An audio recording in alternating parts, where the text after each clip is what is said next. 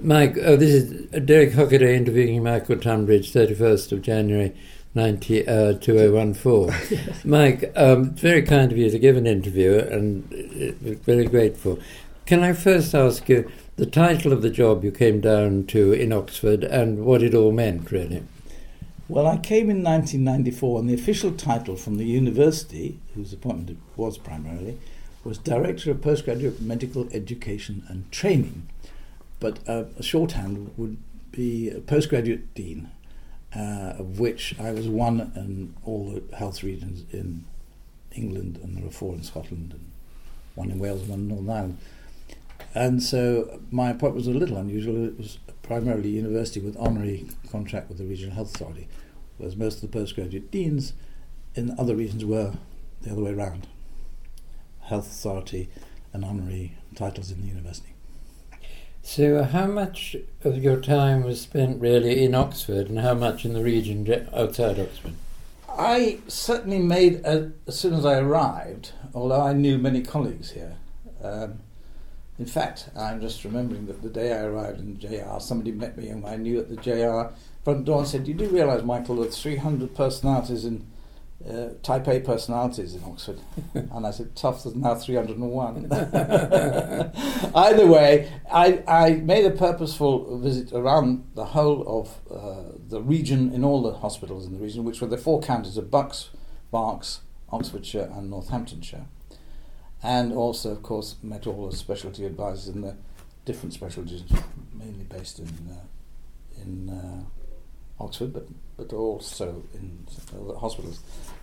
And so it was an integral job, and I wouldn't be able to formally apportion my time, but I was very keen to support proper training programs in all specialties. The general practice side was very well looked after by John Hasler and his colleagues, and really I let him continue to run. He was the director of general practice training, but I had to cover all hospital specialties. And I had a background in diabetes and endocrinology, and so I knew and had met in all the hospitals I'd worked, people with different specialties. And I think, as you would know, being a diabetologist yourself, that you get in diabetes all the world and his wife across all the medical specialties. So that was a good background for the purpose. And I would say I would spend, in an ordinary week, at least one day in London, Department of Health or the postgraduate dean's meeting, and I would be at least one day a week in the region somewhere, and in and out of all departments, both across and in Oxford itself. You mentioned the physicians you knew, but how much of your time was involved with surgery, say? Oh, well, as much time as any. I was very particularly careful as a physician not to be purely biased by my background as a physician, but rather got to know well and admire many of the colleagues in all the specialties. So I was responsible for training of about 1,500 postgraduate doctors across the region, and I was very keen to enhance the training programs. When I came to Oxford, I think I was a bit surprised to find it was a divided medical school, which is unusual in this country at that time, because there was a preclinical school which was completely sort of separate psychologically, if not physically. Mm-hmm. But it was physically from the clinical school, and that's not true anymore, and it's well and truly integrated now. But it was a bit surprising. And there was also, I have to say, an attitude within Oxford which, a little bit uncomfortable, was to say, we're Oxford, we're the great Oxford, and anywhere beyond the city walls was out beyond the pale a little bit. And there's a conceit in that which I didn't like, and I was determined to make sure that the people in the region who resented that would come to realise the strength of being in linked training programmes. And so this was the Calman era. He was the chief medical officer, keen to get rid of the old senior registrar grade, much to the chagrin of the old school, but then create this unified specialist registrar grade. So that was an important element and enabled me to talk to the regions and make sure we had in every specialty a good program which would let the specialist registrars rotate, because most of them were going to end up in DGHs. So important they had some experience of that, not purely in the academic centre. On the other hand, I was keen to support academic medicine, and this became the era when, to create new posts, the government gave the postgraduate deans 50% of the salary, and they had to find the other half from somewhere else. And early in my days, the university was going to get rid of clinical lecturers and create 4 clinical tutors with the money at consultant grade. And I was alarmed by that and said, well, if you've got 8 clinical lecturers across different specialties, suppose you take half those salaries to create your 4 consultant tutors, leave the other half, and I'll match it. So I kept sort of, by integrating my approach academically as well, so we kept those clinical lecturers, and I think they were important seed corn for future would-be academic doctors. And I think also we had, 100 more or more research fellows around when the integrated SBR jobs came along. I actually think 90% of them had done a clinical registrar job already, so they were eligible for an allocated number. But others had to compete in open competition for such training programs as we had created. But then if they were in research, could take off the next day with that number, securing the knowledge that when they finished the research they could come back. So I tried very much with my background in both medicine as an academic and as a clinician to make sure that both parties, NHS and university, worked collaboratively. And I think we got a reasonably smooth transition, and the programs became very popular nationally, even in the least popular specialties. So I think, it sounds a bit boastful, I don't mean that, but we made that transfer relatively smoothly. You said you'd match the salaries, or half the salaries. Well, where was your budget? Was that university money? No. The only bit of the university money was my salary and the secretary. So how did you get hold of the NHS? From the Department of Health, presumably? It's all... in this era, that proportion of the NHS budget with top slides for education was handed from the point of view of the medical training to the postgraduate deans. So there was about 50 million that I was responsible for. Mm. But most of that, of course, was going in the salaries of the trainees. Actually, I had within that about 100,000, which was sort of, I could play with a bit more flexibly. And I would use that in sort of quite some innovative ways. And I was keen to support flexible training. That's another thing. I mean, Oxford had a good name for it. What do you mean by that? Well, people who train part-time, mainly. Mostly women because of natural biological reasons, but not only women. And proportion, we actually had the highest proportion. I forget whether it was as high as 10% at any one time. But in most of the other regions, the way it was handled was that there was a cap for the amount of money that flexible trainees could have. One of the problems being, of course, that the timing of their choice of flexible training was not always predetermined. And I said I would not cap it. And if I were to be overspent and I was going to be sacked, I would say, may I have a last word?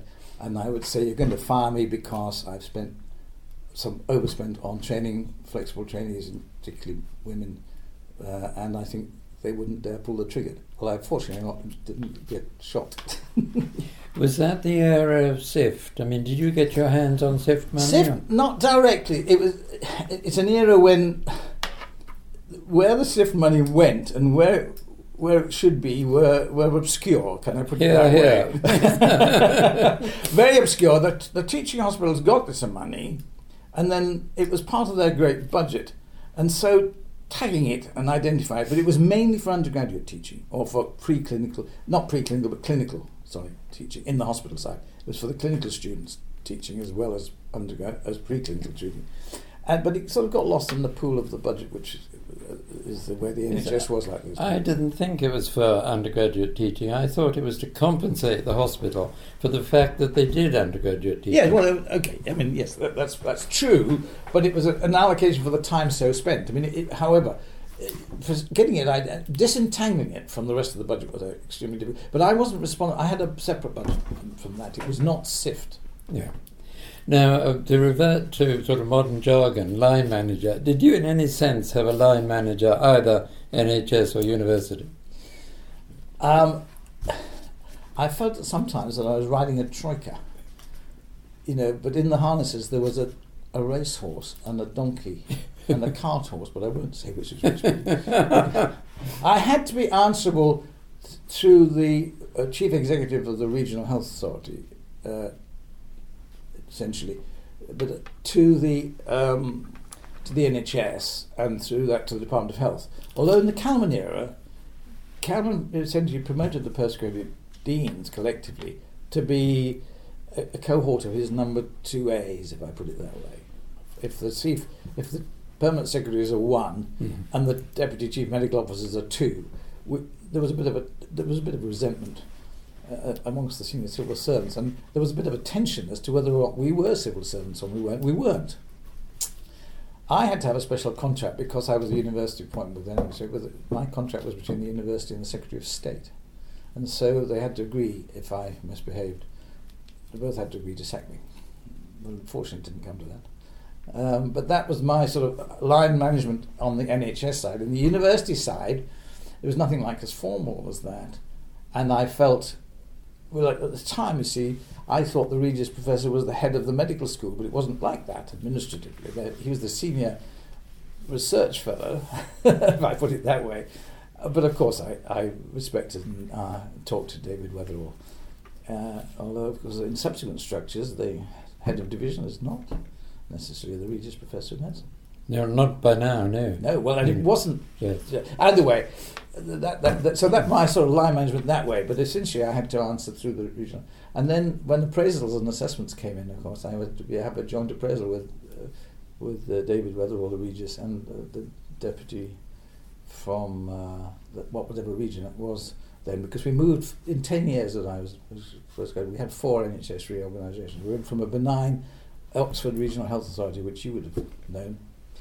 And then we became Anglia and Oxford when we joined across the Banana Republic, as it was called, the Oxford end. We met at Milton Keynes halfway.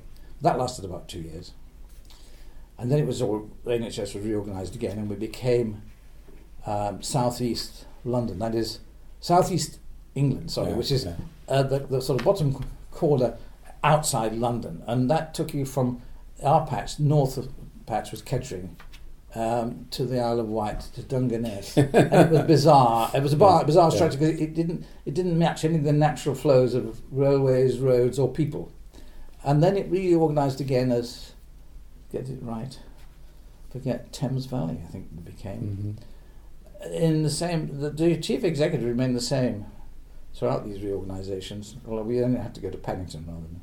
And I think of the time spent by the NHS on reorganising that time and again, and the amount of effort and money spent wasted in my way in these reorganisations. And I, just before I retired, I saw a 5th one coming, and I thought, I don't need to be in the middle of that when I go. And I actually stopped a year earlier than I needed to have done. Yeah. But I'd done 10 years, and that was long enough. Sorry. No. And your relationships with civil servants, because I was interested that you spent a day a week in London, you on said. average, yes. I mean, I had other duties there. So what were you all talking about? Well, basically, I think in the Calman era, and he was CMO for 94 to about 98, then Liam Donaldson followed him. Calman was very keen on improving medical education and training from his background as a surgeon, then as an oncologist, then as a postgraduate dean, and then as a chief medical officer. So he had a very good grasp, and I liked him. And so in his era we would meet perhaps once a month with him to discuss how to effect change in the medical education world. Subsequently, Liam Donaldson wasn't so emphatic about that, and I think that the role or the authority of the deans was gradually eroded or diminished, whichever way you like to look at it, to the extent that medical education at the postgraduate level didn't become so important. In the eyes of the NHS, they had a lot of other things to deal with. Who was really driving these reorganisations? I mean, where was the initiative coming from? Oh, I think government ultimately, you have to say, whatever, I'm not being party political anyway.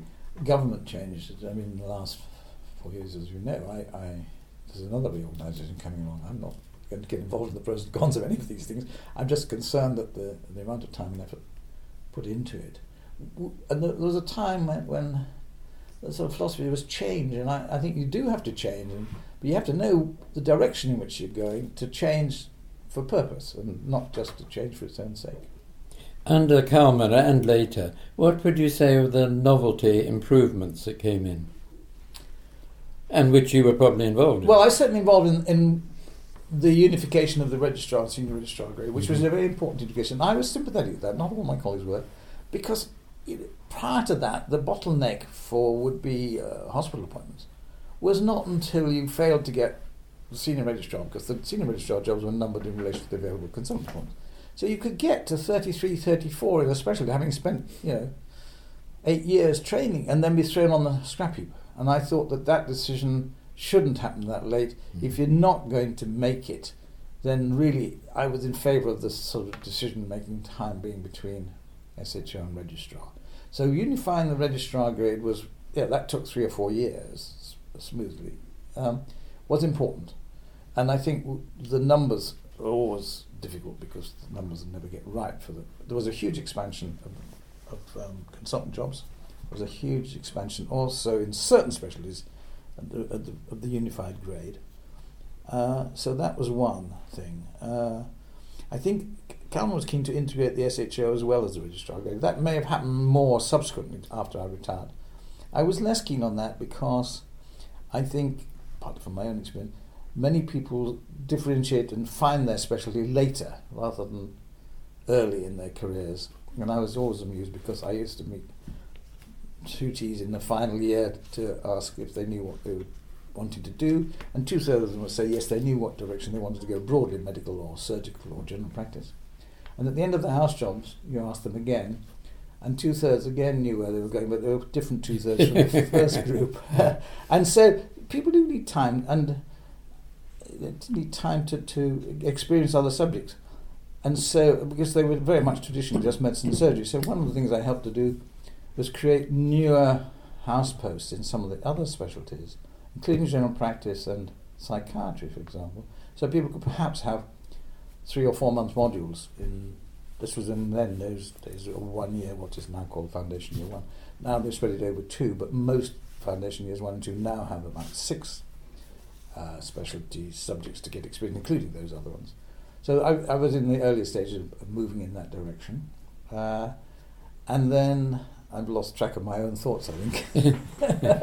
What was your further question? Well, the question really was, what were the novelty improvements? Well, I think that was the integration of the registrar grade, the creation of newer house officer jobs, because as a university responsibility, I was responsible for all the Oxford graduates wherever they were working. I had to sign them off at the end of the houseman year. Even if they were working outside Oxford? Right. And so I had to know where they were working and get reports from whoever was supervising them. Yes. And I had to then sign them off. So changing the traditional format of the houseman year, I was involved in that. So that's a novel in that sense. Yeah. I'd mentioned flexible training. I think that it's important that we continue to do that well. I think also they weren't so much novel, but I think we got into the area of integrating the academic and the clinical training. I was very keen that the academics could continue to get specialty training, but they weren't. These new specialties, the new scientific developments, were essentially not necessarily what I'll call target organ specialties. If you think of a portcullis, and the vertical lines are hearts, lungs, gut, and all the neurology, whatever you can say. But the new disciplines of genetics, molecular biology is what I was trying to say, therapeutics, cut across all those. And people training in the academic world, where you could go to my specialty meetings and hear the same science as we hear in the gastroenterology meetings or in the other. And I was keen that these academic people should also get good clinical training in general medicine, for example, because by and large the emphasis is different on different specialties, and the physicians are much more interested in the academic side than most of the other specialties. But essentially, I created and it was unique at the time, the acute general medical training program for 3 years.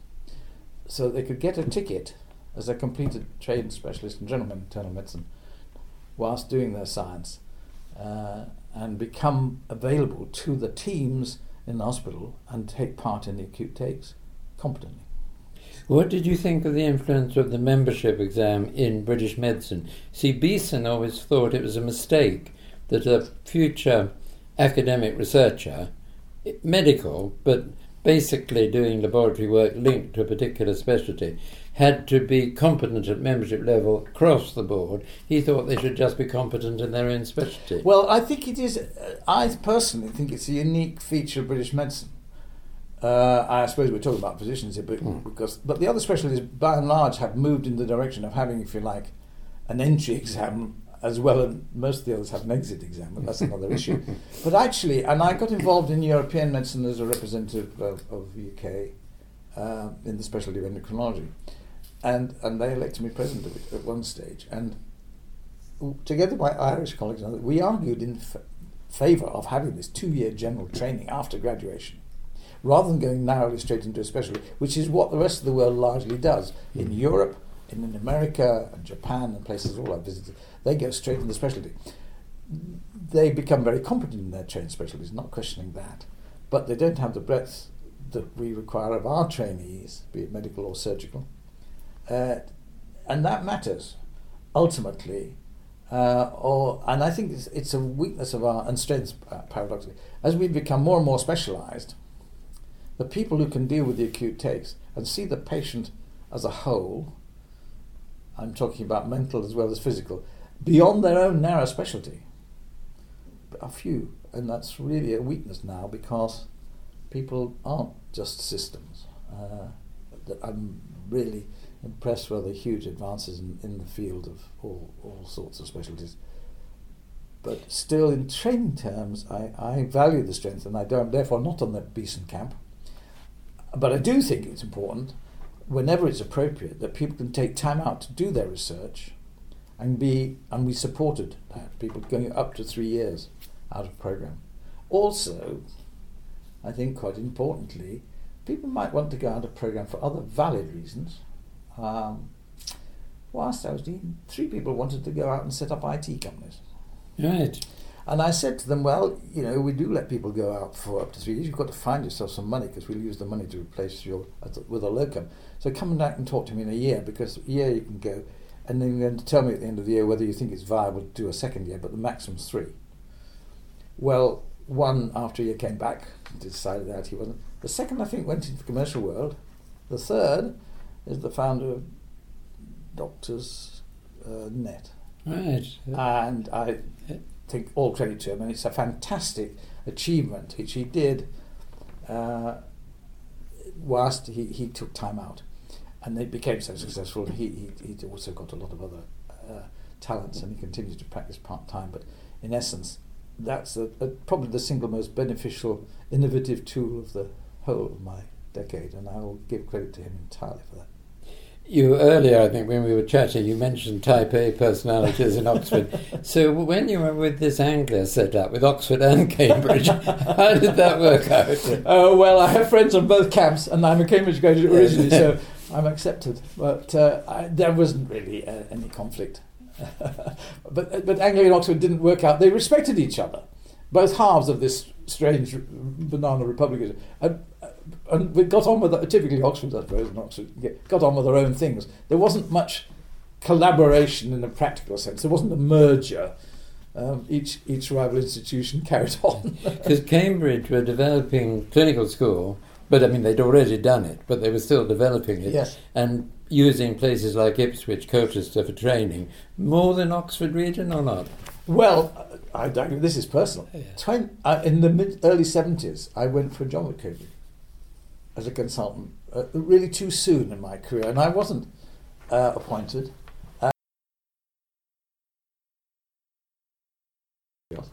But I really blew it, because I said to Cambridge people who were in the sort of preliminary visit, what are you doing about integrating clinical training with all the other hospitals around the East Anglia? And their attitude was, we're a scientific institution, world-renowned, we're not going to talk about that. And there were blinkers about that.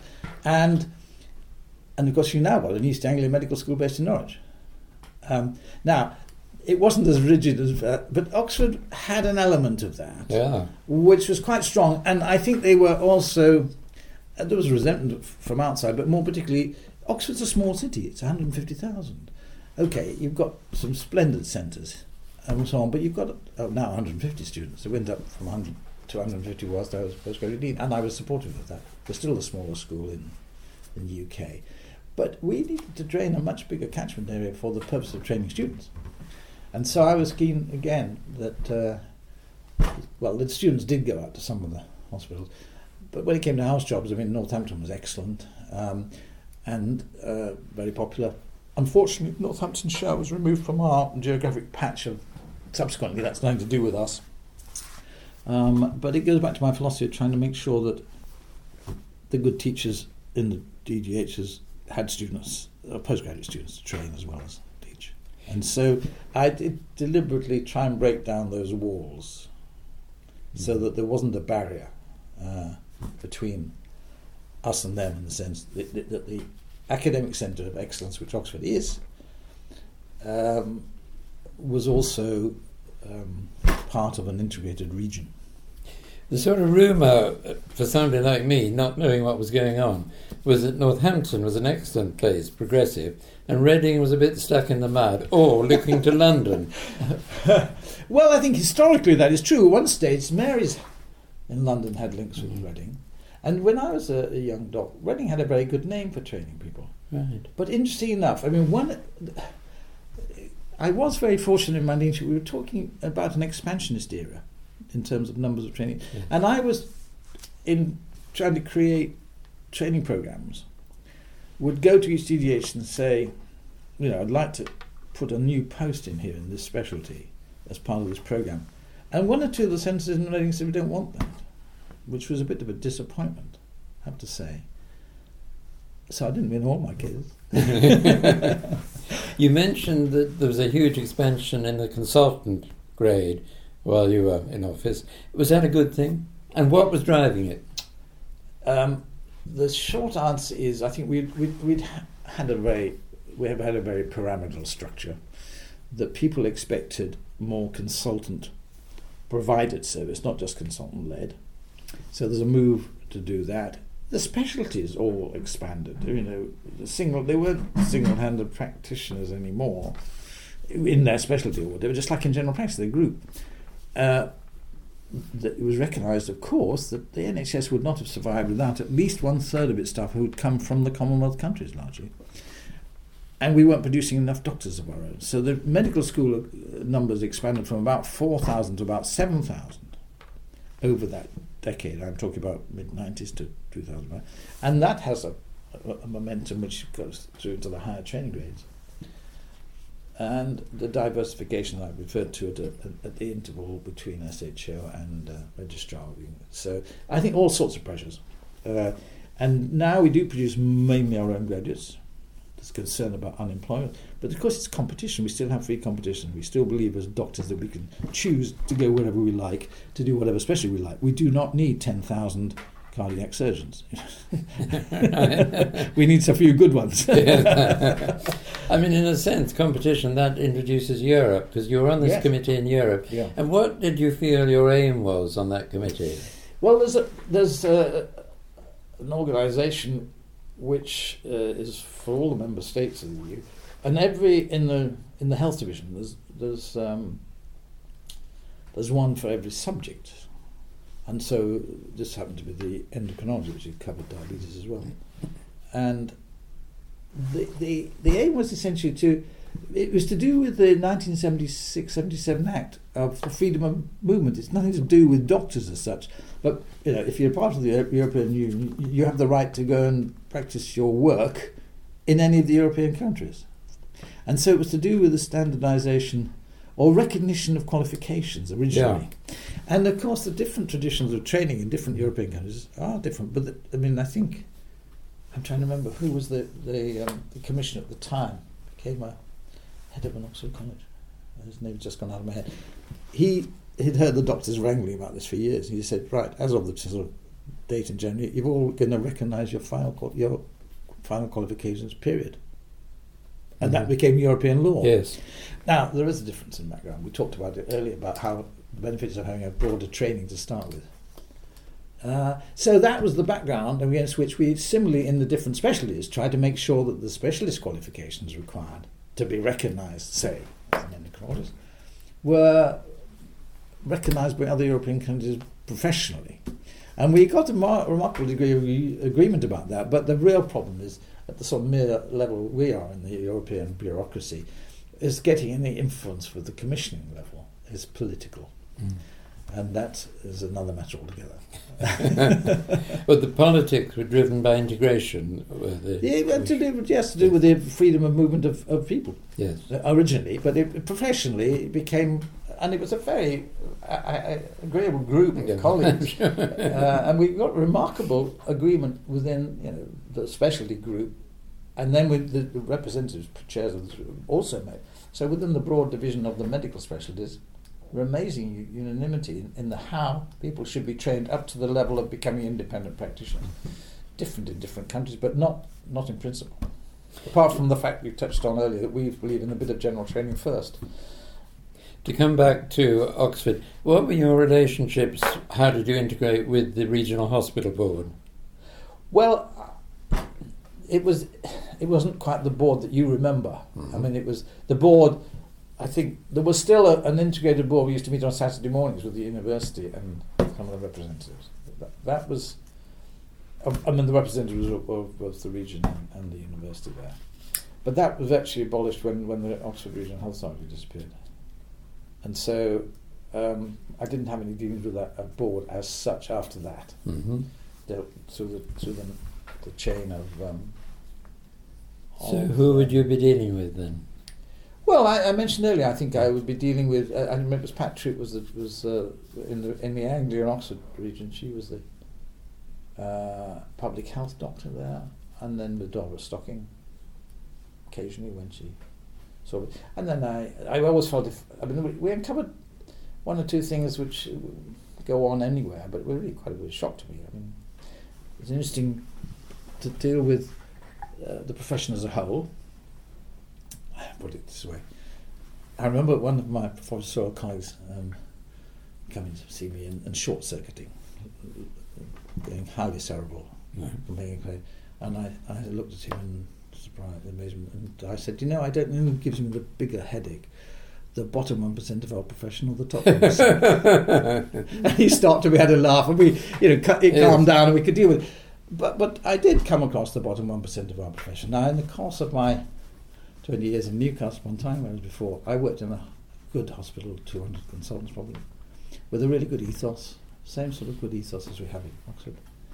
But even as chairman, I only came across one or two in my 200 staff over 15 years or something. One with a mental health problem and the other with an alcohol problem. So I wasn't very particularly experienced at the difficult side of our profession, but I have to say, as a postgraduate dean, and dealing with trainees more than the consultants, every specialty has got its bottom 1%. And my cumulative experience over a decade is more than I would have wished to have acquired. And that's including theft and dishonesty and incompetence. And so no one's immune to that. And we're not very good at disciplining ourselves as a profession. And so often things, when they do come to light, there's a chain of things which have been noticed but not acted upon. And so interfering at the right moment before damage is done to patients. I don't think the profession has been very good at that. Who is responsible for that? I mean, were you in any sense, or was it the individual hospital should be doing it? Well, it's the employer, technically, but things would come to light, like falsification of CVs. And we would, because you get 300 applicants for, you can't go through all the details, but something might bring it to light, in which case it would be reported to the employing hospital, who would have a proper inquiry, following which, if it was confirmed, the person would be dismissed, and then reported to General Medical Council. So that was due process. We didn't have too many of those, but we had some. And what were your relationships with your college? How did you enjoy that? Which college? The college in Oxford? No, sorry, Wadham. Wadham, where I've felt it's really been a privilege to be a fellow at Wadham. And, I would make every effort to go to the 2 or 3 governing bodies a term, and I would go and take a guest, distinguished medical guest usually, to the guest nights twice a term. When you say you made every effort, did you get there? Oh, I got to governing bodies conscientiously. Right. And if there were two guest night dinners a term and 2 partners' night with my wife would go. And I brought a whole series over the decade of very distinguished medical guests, not only medical, I do have friends beyond that.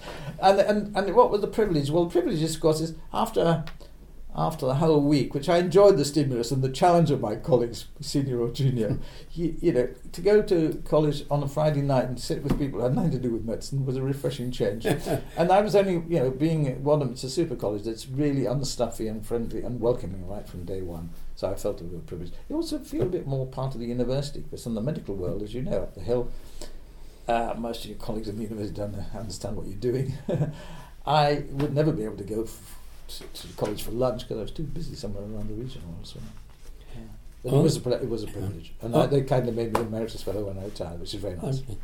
On the various inspections businesses, now the colleges coming down to inspect jobs, how did you integrate with that? Well, I made sure that one of the a representative of the deanery accompanied every college visit and every specialty. It wouldn't always be me personally, but it was always done.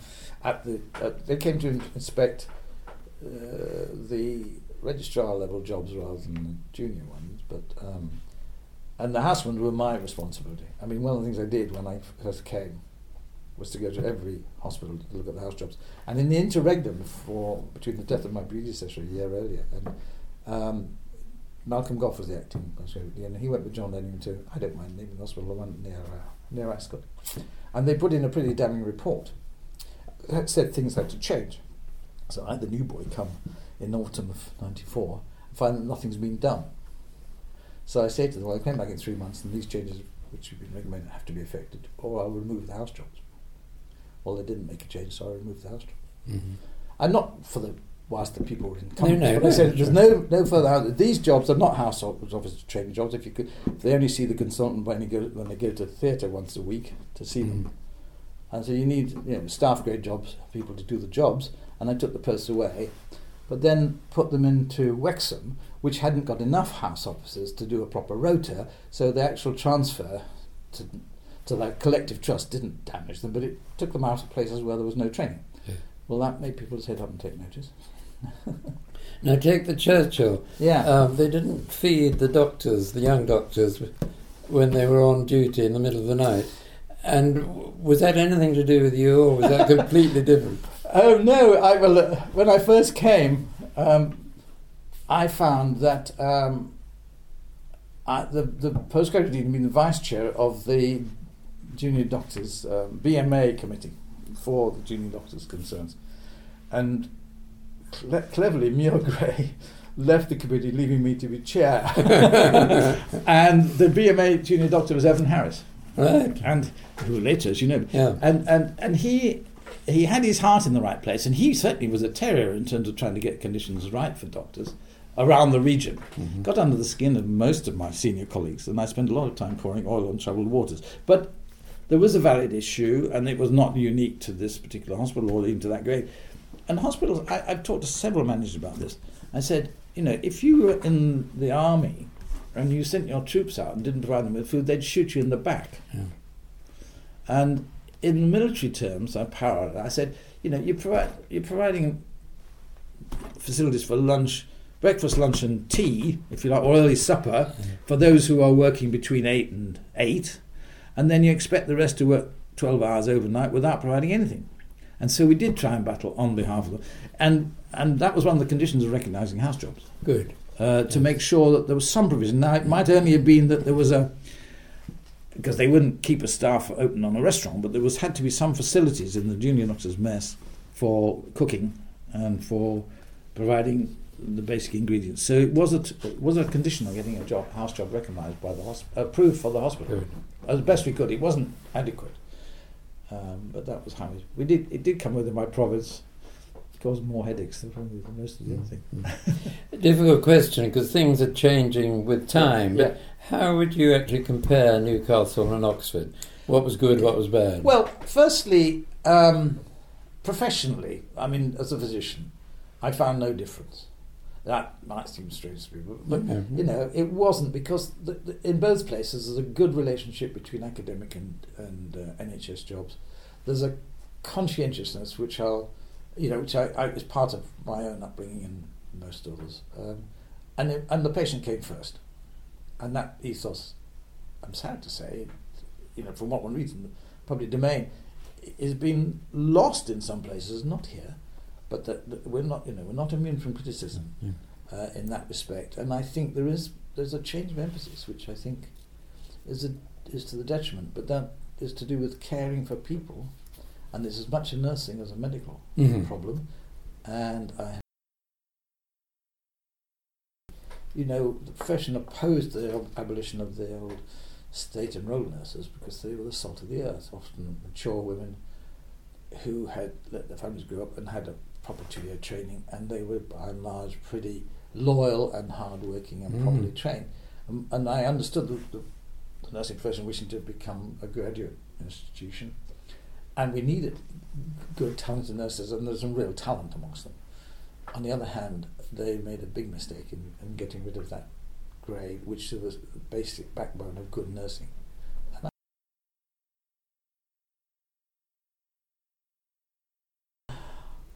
So I don't know if I've answered your question. Well, no, you have.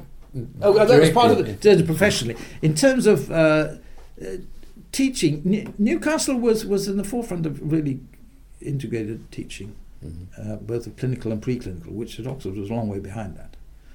I'm not saying one better than the other. There's an ethos. I mean, probably only 20% of the... I'm now talking about 20 years ago. 10 to 20% would do integrated Bachelor of Medical Sciences in Newcastle. Funding was always a bit difficult.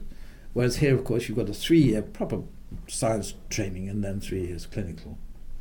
And there's horses for courses. So if you like, there's more emphasis on the academic side, I think, in Oxford, and that has a good reputation. And I had, when I was a physician in Newcastle, Oxford graduates come and do house jobs with me because the Oxford graduates came and enjoyed Newcastle, I think. So the ethos was the same. There was a commitment to teaching, which is, I think, a bit patchy in Oxford, I have to say, because the pressures on research, which is so paramount in people being evaluated, and that was generally true of all academic institutions. The pressure on research is such that because the teaching doesn't carry the funding with it, in the way that research does, there's a real danger of the teaching being devalued, and I think that's where I personally felt I could make some contribution to making sure that teaching standards were maintained but also valued. I arranged every year a meeting with all the regional advisors and all the tutors in the hospital. Most of them hadn't, when I started this, I hosted a dinner at one for them all. So across the region, people got together, they'd never met each other, most of them. And so I funded that. That's good. Yeah. And that was appreciated, I think, because they got to know each other. I also brought a very distinguished lecturer. I brought the chief medical officer, both of them, to come and talk to them. And so we had a very series of distinguished, not just hot college presidents, but more sort of senior people still. Now, you weren't responsible for general practitioners, or were you? Oh, I was. Overall, I was responsible for training, including dentistry, although we don't have a dental. There was a director of general practice training. I mentioned John Hasler, followed by John Toby, followed by Neil Johnson, who went on to become a dean and then subsequent professor of general practice in Warwick, followed by Derek Gallan, who also went on to become dean and then is now postgraduate dean in Wales. So they were a very able group, and they had a very organised training. They were ahead of the rest of the specialties, and so I was content to let them carry on, a nudge here and there, and was involved in the appointments. But so I was the overall chiefly responsible. So if something went wrong somewhere, whatever it was, general practice or whatever. Dentistry, interesting because we have no dental school, and therefore the region's short of dentists because we don't train them locally, and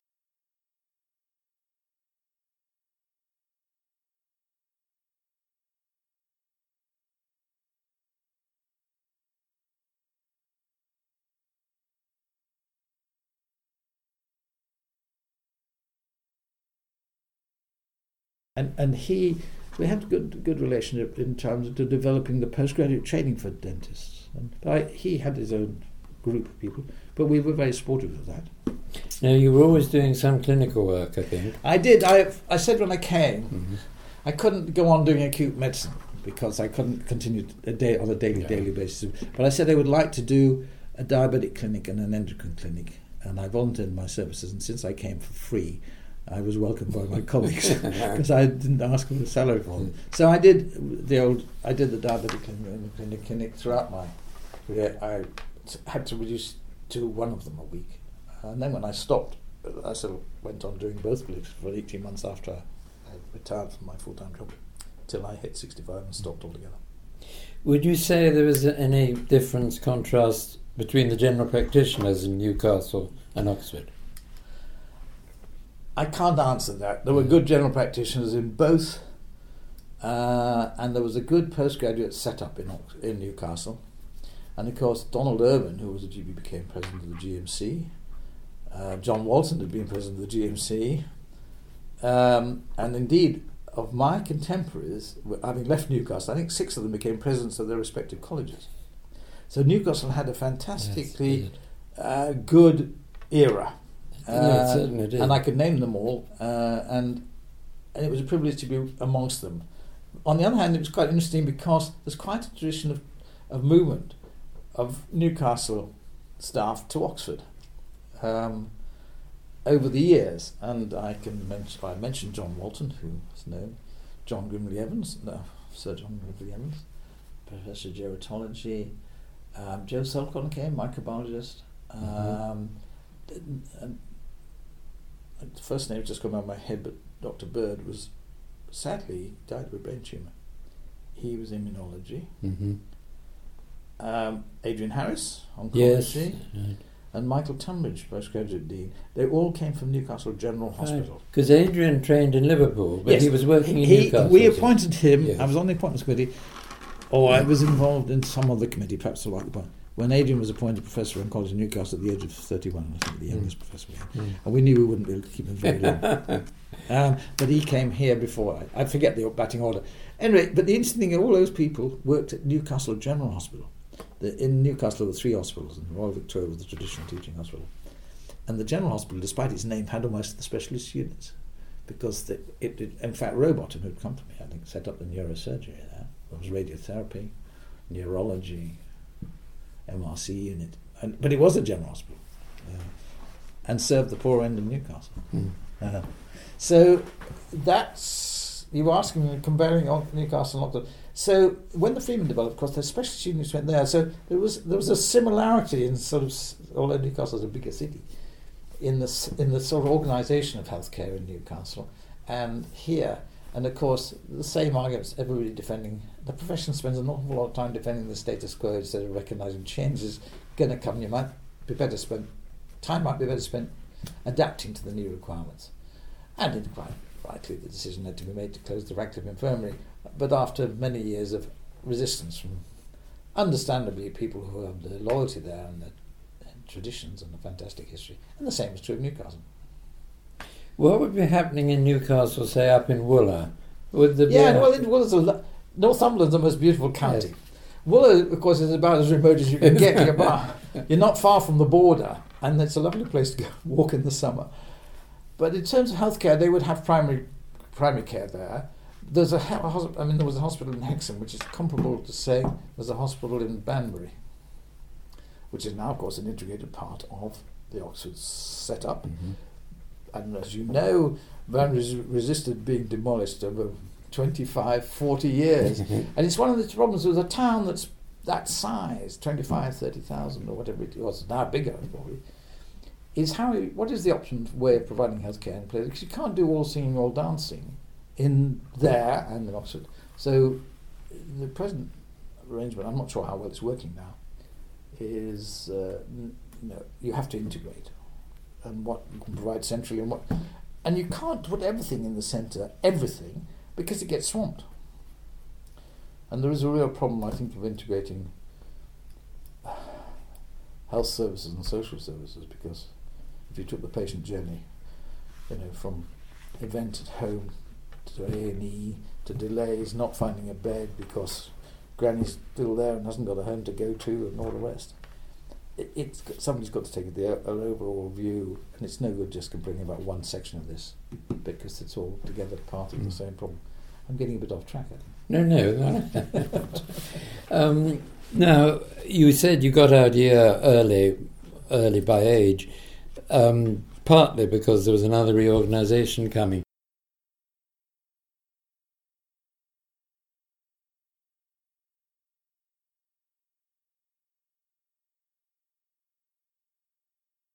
So how's the job changed for your successor? Well, I can't answer that because I've stayed out of his way, in one sense, and I've deliberately kept out. Yeah, but nominally. The job has changed, I suspect, in terms of the NHS side. You need to talk to him. In the changing structures of the NHS, I think he is, like me, who's sometimes glad to know that he had a university appointment because he didn't have to reapply for his own job. So he's gone through 2 or 3 further organisations, and the structure by which the postgraduate deans answer to the centre, when we started with this one-to-one almost relationship with the chief medical officer, it's way. I think there are layers, and I think that the relationship now is with level 5. Oh dear, no, that's a real. Well, I think it's a real change. Yeah. I think that's one change. The other, and it's perfectly considerable, is that health provision of healthcare is true of universities, not just of the NHS. It's no longer just medicine. You've got medicine, nursing, and all the other health professions, and you'll find in universities now there's might be a dean of medicine, but he's under a director of health of health, whatever you call it. All the health specialties, and that's the way of the world. And it's happened within our own specialty of diabetes. Look at Diabetes UK compared with the British Diabetic Association, which was purely the docs. Diabetes UK now embraces all the professions, about 1,000 nurses probably. It's the way things have moved. On the other hand, in terms of postgraduate medical education, instead of answering to the chief medical officer, you're answering to somebody in the whichever region it's called now. It's got another name. Sorry. Well, we're part of, what are we, South East? The South. We're half of Wessex. So that change's different. And locally, I don't know. There's a new acronym which I've not even learnt, but I know that there is, which means that my successor has to answer to somebody in the new region who is deemed to be responsible for education across all the health fields. Right. And then I don't know that how he relates to the Department of Health. So he would have something to do with Oxford Brookes. Did you ever have anything to do with them? Not directly, because of course the training of most of the non-medical people are done at Brookes, and I have meetings with people in Brookes, and my wife's invigilated for them for their handicapped students and so on, and I certainly know the setup there. But as in my area, we were dealing with medicine and not the other specialties. I don't know how far my successor has links with Brookes or not. Mike, that's been extremely interesting. Now, what would you like to say that I haven't asked you about? Oh, I see. Well, I think you've asked me a lot. I was because of this interview, I was sitting thinking, well, how much did I achieve? Quite a lot, by the sound of it. Well, I don't know. It's for others to say. I think I enjoyed the job. I did enjoy the stimulus and challenge of my colleagues. I hope that what they might say of me, well, I was fair, firm, but fair, and I can give you 1 or 2 examples, but I don't think I should. So I was asking, to the point you came, so what was the upside and what was the downside? Well, the upside was really being in an environment which was stimulating and challenging and hopefully constructive. The downside, I think, was dealing with the bottom 1% of our profession. That caused me a few sleepless nights. And the frustration of actually my relationship with the Department of Health, because I wasn't afraid to say what I thought, never have been, probably not tactful, a bit too blunt, that's my Yorkshire coming out, and come back from London feeling I'd a bit like the boy who said the emperor's got no clothes, when I felt the centre were going in the wrong direction and said so, but the civil servants didn't like to pass that on to their masters. Yeah. So I got a bit of frustration. No, I didn't. Yeah, there were other positive things. I did help set up an elective scheme for people to take 3 months for the services. because they're short of docks. And I argued So territorials. No. This is people doing NHS training who might be interested. I thought they could learn a lot. Mm-hmm. The military were keen to recruit. I didn't have any problems with that. But also I said, and I used my argument with the flexible trainees or women being allowed to take 3 months out of their training program because of biological reasons or whatever, without detriment to the training. So I said, if women, mainly, women, the ones get, could do that, so anybody could take 3 months out for valid reasons without detriment to the training. So I then set up a scheme with the blessing and encouragement of the military, so that anybody who wanted to spend 3 months with Army, Navy or Air Force, with approval, set up an agreement. They would be paid by the service, so we had some money to pay for a locum. But more importantly, I persuaded the powers that be to recognise that this was possible. And so it was approved. And I think that was something I used to have achieved. But I don't think many people took it up because the people who were really interested in the service were already in the reserves. But it was quite fun. I think it certainly led to some very interesting trips that I made, including one to Bosnia for a weekend. Gosh, right. What was the legacy of John Potter and Ralph Johnson? Oh, well, John was still around when I came, much loved, from a much earlier era, in the days when somebody or other kindly used to say that he used to spend his time sitting in the Tower of the Winds writing letters to the Times. But he was a benevolent, humorous, kind person, and I can't judge what he'd done, but he was much loved, and I was privileged to know him and his lovely wife, who actually is still alive in her mid-90s. And Ralph Johnson came after him, and I can't judge what impact he made, because when I came, he'd been dead for a year, shocking and tragic death, and so I don't know what changes he'd made. Can I leave it at that? Mm-hmm. Mm-hmm. Anything else you'd like to say, Mike? Well, I've enjoyed our conversation. I've probably talked too much. No, not at all. And I think, I don't want to generalise. I think it's for others to say how my era went. But I wasn't frightened to take tough decisions and to lead. And by and large, I think one or two colleagues kindly said afterwards, they did feel I was on their side. I didn't say I wasn't on nobody's side, but I was, I think, able to carry colleagues with me. There was quite a lot of resentment to the changes that came about, and I'm pleased that I was able to do that and remain friends with most of my colleagues across all the specialties. Mike, thank you very much. It was a lovely interview. I really enjoyed it.